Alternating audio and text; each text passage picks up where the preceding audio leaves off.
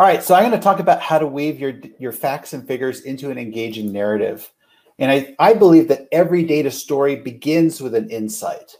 And sometimes the term insight is a little bit squishy. You know, we use it a lot, but do we really understand what it means? And when I was researching my book, I had to find a good definition. And I really like this definition from Gary Klein, who's a psychologist and author. And he said it's an unexpected shift in the way we understand things. And so when we do our analysis and we find something, we find that golden nugget, that key insight, that aha moment, you know, we want to share that with others. And we've looked at the numbers and we say, oh man, we're confident. We're confident that the numbers will speak for themselves. And yet what happens is when people start to look at the numbers and are waiting for the numbers to say something, they don't always speak for themselves. They really do need us to give them a voice, to give them meaning and interpret the numbers in the right way. So when I think of data storytelling, there's three key elements that we need to consider. And there's probably no surprise here. You've already heard from the other speakers. They've talked about data, narrative, and visuals. Now, the interesting thing is that when we look at the intersections between these bubbles, we start to learn about the power of data storytelling. And so the first thing is, you know, I could give you a bunch of raw data and hope that you would identify the insight in the numbers and that it would be clear to you. Well, that doesn't always happen, right? So we need to go in there and we need to add the narrative. We need to explain the numbers. We need to guide the audience through the data and help them to see the key points that we're making. And so narrative is really critical for explaining the information. Now, visuals are also very important as well. Again, if we go back to that raw data table, we're trying to spot anomalies, trends, and patterns in the data. And we may not always see that. And so it's really the visuals that help the audience to see key points in the data in a new light and see those patterns and anomalies clearly. And then lastly, the reason why you're up late last night, binge watching the latest Netflix show is because as human beings, we love narrative and visuals. They engage us at a very deep level and connect with us. And we are essentially storytelling creatures as human beings. And so the interesting thing is that when we take the right data, we combine it with the right narrative and the right visuals, all of a sudden we have something very powerful, something that can drive change and can really affect people's opinions and steer people to take action. So recently, or last year, I was presenting on data storytelling. I'd shared those three elements, and I asked the analytics professionals on this call, which of these elements is the hardest for them? And so the results were that 67% of them felt like the narrative, crafting a narrative around their insights and findings was really the biggest challenge. And so I'm going to focus on narrative today. I'm not going to look at the visuals. I'm not going to focus on the data. You can get more of that in my book. So why do we need narrative? So if we think about the common process that goes into this, you know, we have these facts that we've found. We want to share those with the decision maker. And, you know, they kind of process them in their brain. And the question is it memorable for them? Well, you know, there's a good chance that those facts may not be memorable. There's also a good chance that they're not going to be persuasive. And so this is really why narrative is important, because as we start to add the narrative elements, the context, the supporting details, the flow, the structure of building in a narrative, all of a sudden we've now got a package essentially that becomes much more memorable and persuasive. And I really like the quote from Daniel Kahneman, if you're familiar with his work, very famous behavioral economist. And he said, no one ever made a decision because of a number. They need a story. And I really do believe that. Now, when we think about what is narrative in terms of data storytelling, I think that's where it gets a little bit confusing. And so I'd like to shed some light on maybe how does narrative come into the picture in terms of data storytelling? Well, often what I've seen is, you know, is it words? You know, often when we see people talking about narrative, oh, it's just having some text with the visualization, maybe some annotations, maybe some commentary. That is data, you know, that is narrative. Okay, you know, that's good. The next thing that I've heard is structure, you know, having organization, having a layout, having a sequence or flow of the information. And again, I think structure is part of it. And then the last area, which I don't see as much being covered, but it is also very important. If you think about the stories the films that we watch and the books that we read, there's always the setting and there's conflict and there's characters. And so when I think of narrative, I think of it holistically. It's all of these things. All of these things coming together is really how narrative contributes to data storytelling. So I'm not going to be able to focus on the words and the dramatic elements, but I am going to focus on the structure. And I'll dive into that. And one of the things when I was researching my book, I really wanted to come up with a really good basis for structure. And if you're familiar with, there's Aristotle's, which 3-act structure. And a lot of times we hear it kind of coined as like, well, a story has to have a beginning, middle, and end. And that I always found like that wasn't really that helpful, because at the end of the day, you could say a report has a beginning, middle, and end, and it's not necessarily always a data story or a story. And so I kept looking, and I came across this guy by the name of Gustav Freytag, who's a German playwright, and he studied Shakespearean plays. He looked at Greek tragedies, and he found that they all had a very similar story arc to them. And I've taken that story arc and I've applied it to data storytelling setting. I call it the data storytelling arc. So the first thing that we need to do when we're presenting some findings to an audience is we need to kind of establish the setting. You know, what are we looking at here? This is marketing data. This is what time frame, giving them some context into what we're looking at. And then also, you know, we also do have characters in the sense that if we're looking at marketing data, these might be prospects or customers. Maybe it's employee data. And so our characters become employees. And then a critical piece of this is a hook. And this is a key observation in our findings that kind of launches us on this data story that will capture the attention of the audience and get them excited to hear the rest of your data story. Then from there, we're building in what I call rising insights that build up to a main aha moment. Now, our main aha moment is really the main takeaway, the main finding, the key insight that we want our audience to understand and remember.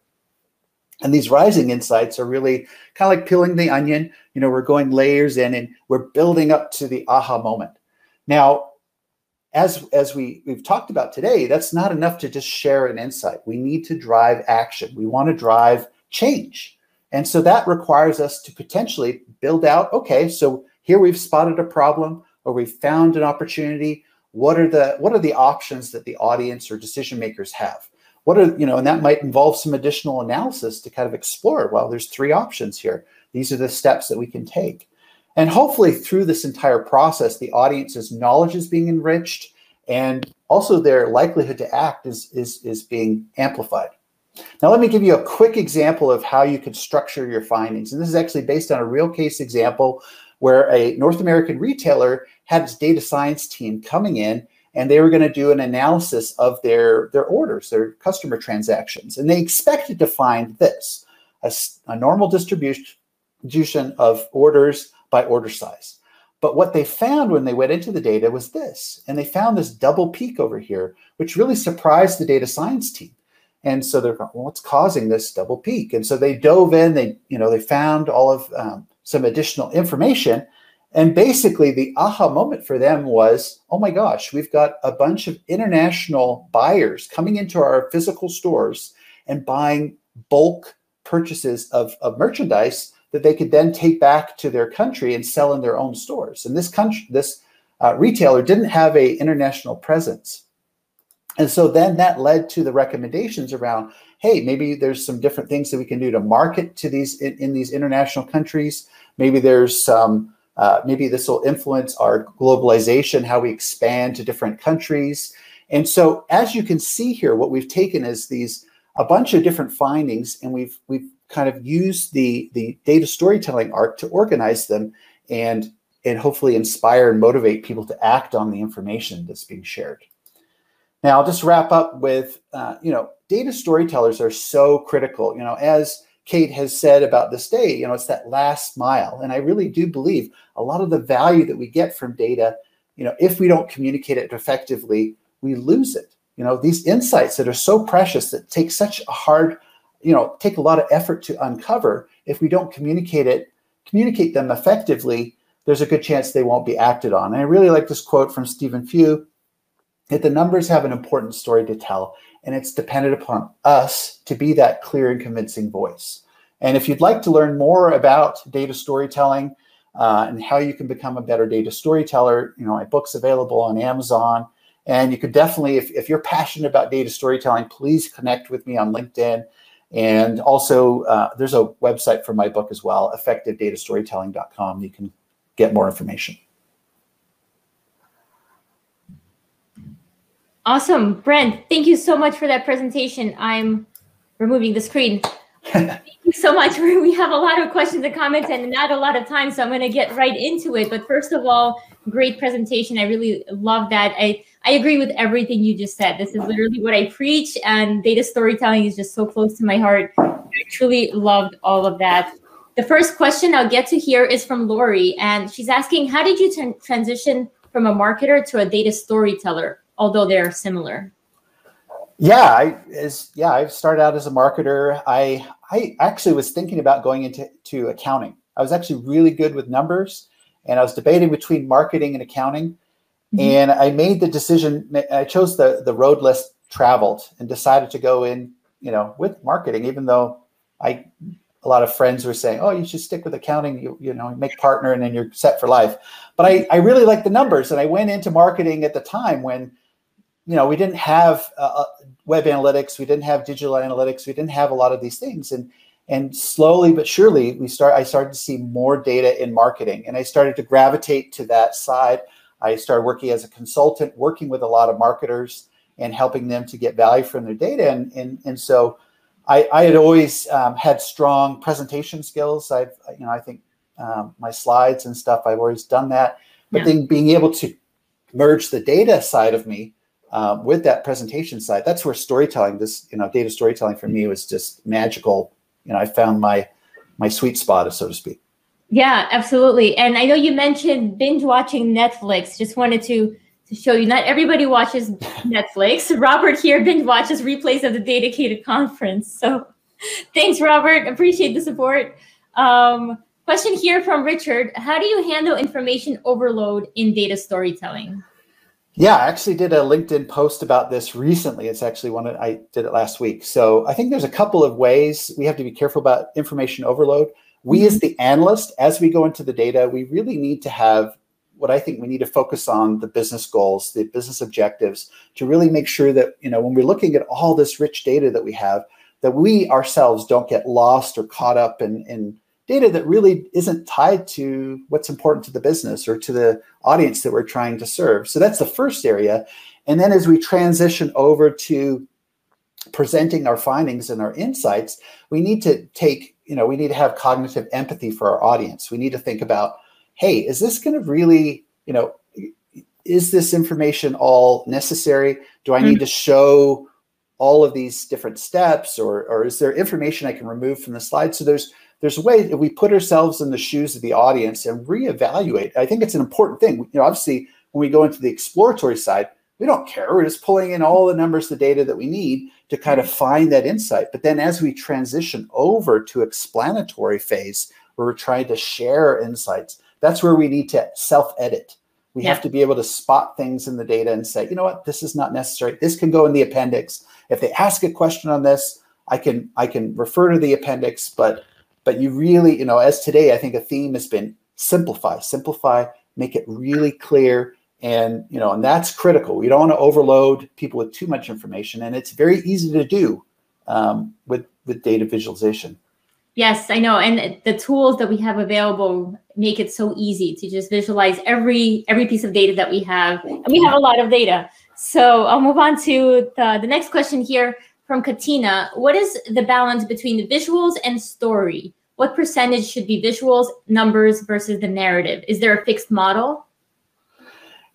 I always go back to, if visuals and narrative are part of a data story, then it's really about understanding your audience. Before, I didn't have time in this presentation to talk about the importance of understanding your audience, but I think that will determine, do I lean more on the story or do I lean more on the data and the visualizations? And so it's really tailoring. Ultimately, I want my insight to be understood, and I want it to resonate with that audience. And so then it may mean, this is a very complex insight. And so I'm going to need to visualize it more. I'm going to have to provide more information. And in other cases, it may be I'm talking to experts on this topic. I don't need to spend as much time on the contextual pieces or building out my story necessarily. It may be, a few visualizations that really communicate to this audience because they're more technical. They understand at a deeper level. And really, I think the audience would then inform what mix of visuals and narrative and even the data itself too. So it depends. Well, it depends. That's the consulting MBA answer that you're gonna get. But yes, but audience is the answer. Yes, we'll take one last question. I thought this was a really interesting one from Charisma. Do you build your storytelling arc digitally or with a pen and paper? Again, I wasn't able to really show this, but it's kind of a storyboarding process that you go through where, maybe you get all of your insights out on Post-it notes or on a whiteboard, and you put it there and you start to move things around and kind of say, okay, well, the first thing that I would recommend is you got to zero in on what's your main takeaway, your money insight. At the end of the day, if they forget everything else about my presentation, what is it that they need to remember? And that becomes your focal point. I call that the aha moment, right? Mm-hmm. And then it's like, okay, where do I start with this? And that's where you've got to find, is there that hook? Is there that interesting observation that kind of started you down this journey? And I've done it primarily, I think, if it's a big insight, I'm gonna kind of put my Post-it notes out and play with it. Things that I can move around and I can remove from the this arc that I draw on the whiteboard or whatever. But that's how I've done it. Yeah, that makes sense. I guess people do have their own methods, but thank you for sharing yours. That was really helpful. Unfortunately, we are at time. And at this point, Brent, I definitely thank you so much for giving us your presentation today, giving us your time. And if you do have time to hop into the comments, please do so. Yes, show us the book one more time. There were questions about the exact title. So it's Effective Data Storytelling.